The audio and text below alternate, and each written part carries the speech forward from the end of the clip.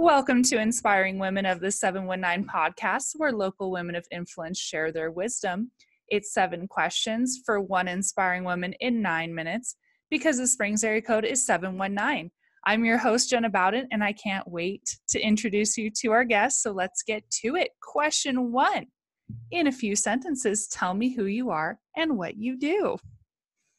Hi, Jenna. I'm Betsy Clark, and I'm a business chaplain. And what I do is I breathe life into women's businesses, and I help them monetize their unique brilliance. And I have a lot of fun. I use the modality of Strength Finders and really helping lead with what's right with you instead of that eternal question of what's wrong with me? There's nothing wrong with you. Yes, and I think a lot of women have that thinking right away of what is wrong with me and focusing on our weaknesses. Would you agree? I absolutely agree. And what I love is we don't deny that we all have areas that we're not as strong in. And I don't really like to call them weaknesses, but we leverage what's right about you. And the big joke is the only thing that needs to be fixed is stray cats and dogs. You don't need to be fixed. So that's my approach to business. Keep it fun, keep it light, and really help you be you. I love that. Awesome. Question 2. You're on this podcast because you are an inspiring, influential woman making a difference in our community. So, Betsy, what inspires you? I appreciate you inviting me onto this podcast.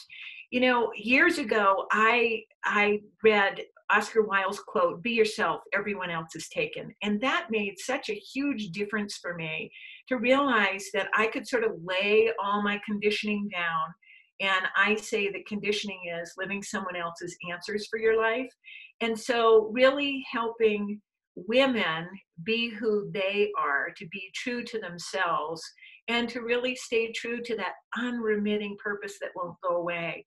Each one of us has goals and dreams, but it's the calling that each one of us is designed for that doesn't go away. And that can be intimidating and scary. And so really helping women have the confidence and courage to step into that, own it, and stay true to it. I love that. I actually had a little pencil cup that had that same quote on it, and I still have it. In fact, oh my gosh, there it is. Come on. I love it. Yeah. It's right next to me. Oh, sorry. I've had it for a few years, and that quote really speaks to me too, for sure. So I love that you brought that up. Awesome. Okay, Betsy, question 3. I hear all the time from women that taking the time to take care of themselves is challenging. Tell me your thoughts on this. So I'm a firm believer that we have to put our own oxygen mask on first if we are going to be able to help other people successfully. And every 3 to 4 months, I go up into the mountains and I do a prayer and fasting retreat just by myself to sort of restore my soul, because I give a lot, like many other women in this community. And I find that if my cup is depleted, I'm not able to serve and show up as I intend. And so I think self-care is really, really important. I just went to a yoga retreat that a friend of mine, Leith McHugh, had, and it was all about self-care. And it was marvelous.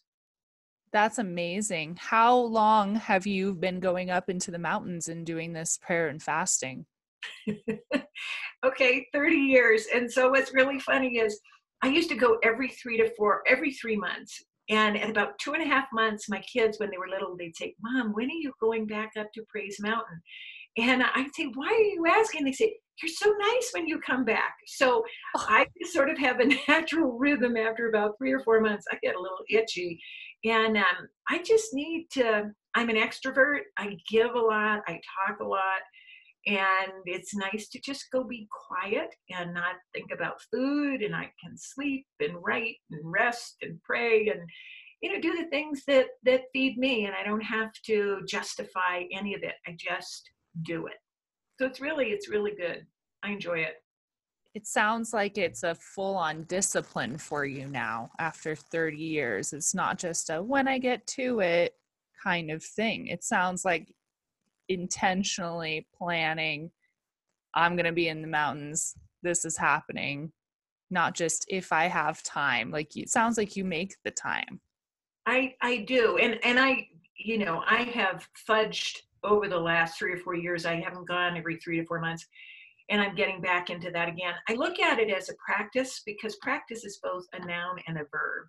And so it really is a non-negotiable for me. I love that. Okay, question 4, Betsy. What other women of influence, such as yourself, should be on Inspiring Women of the 719 podcast next? I would say Leith McHugh for sure. She's scheduled. It's happening. Okay, well, I've just been putting plugs in for her, but yes, she is definitely a woman of influence. Julie Miller Davis is one of my cohorts, and she is definitely a woman of influence. Brenda Layton is a woman of influence. Ann Abel Wills is a woman of influence. I mean, I like to hang out with movers and shakers, and these women are making a difference in our community, and I'm really privileged to call them friends. Yes, and every woman that you mention, I am so honored that I know them now. And you are 100% right. They're such inspiring, awesome women. And I think you've introduced me to most of them. So thank you, Betsy. I like to share the wealth, my friend. Yes. I love to connect people. I think that's one of my big joys in life is connecting people. And you are so good at it too. Thank you. Thank you. Okay, this is my favorite question. Are you ready? I hope so. Question 5. What business advice would you give to other women?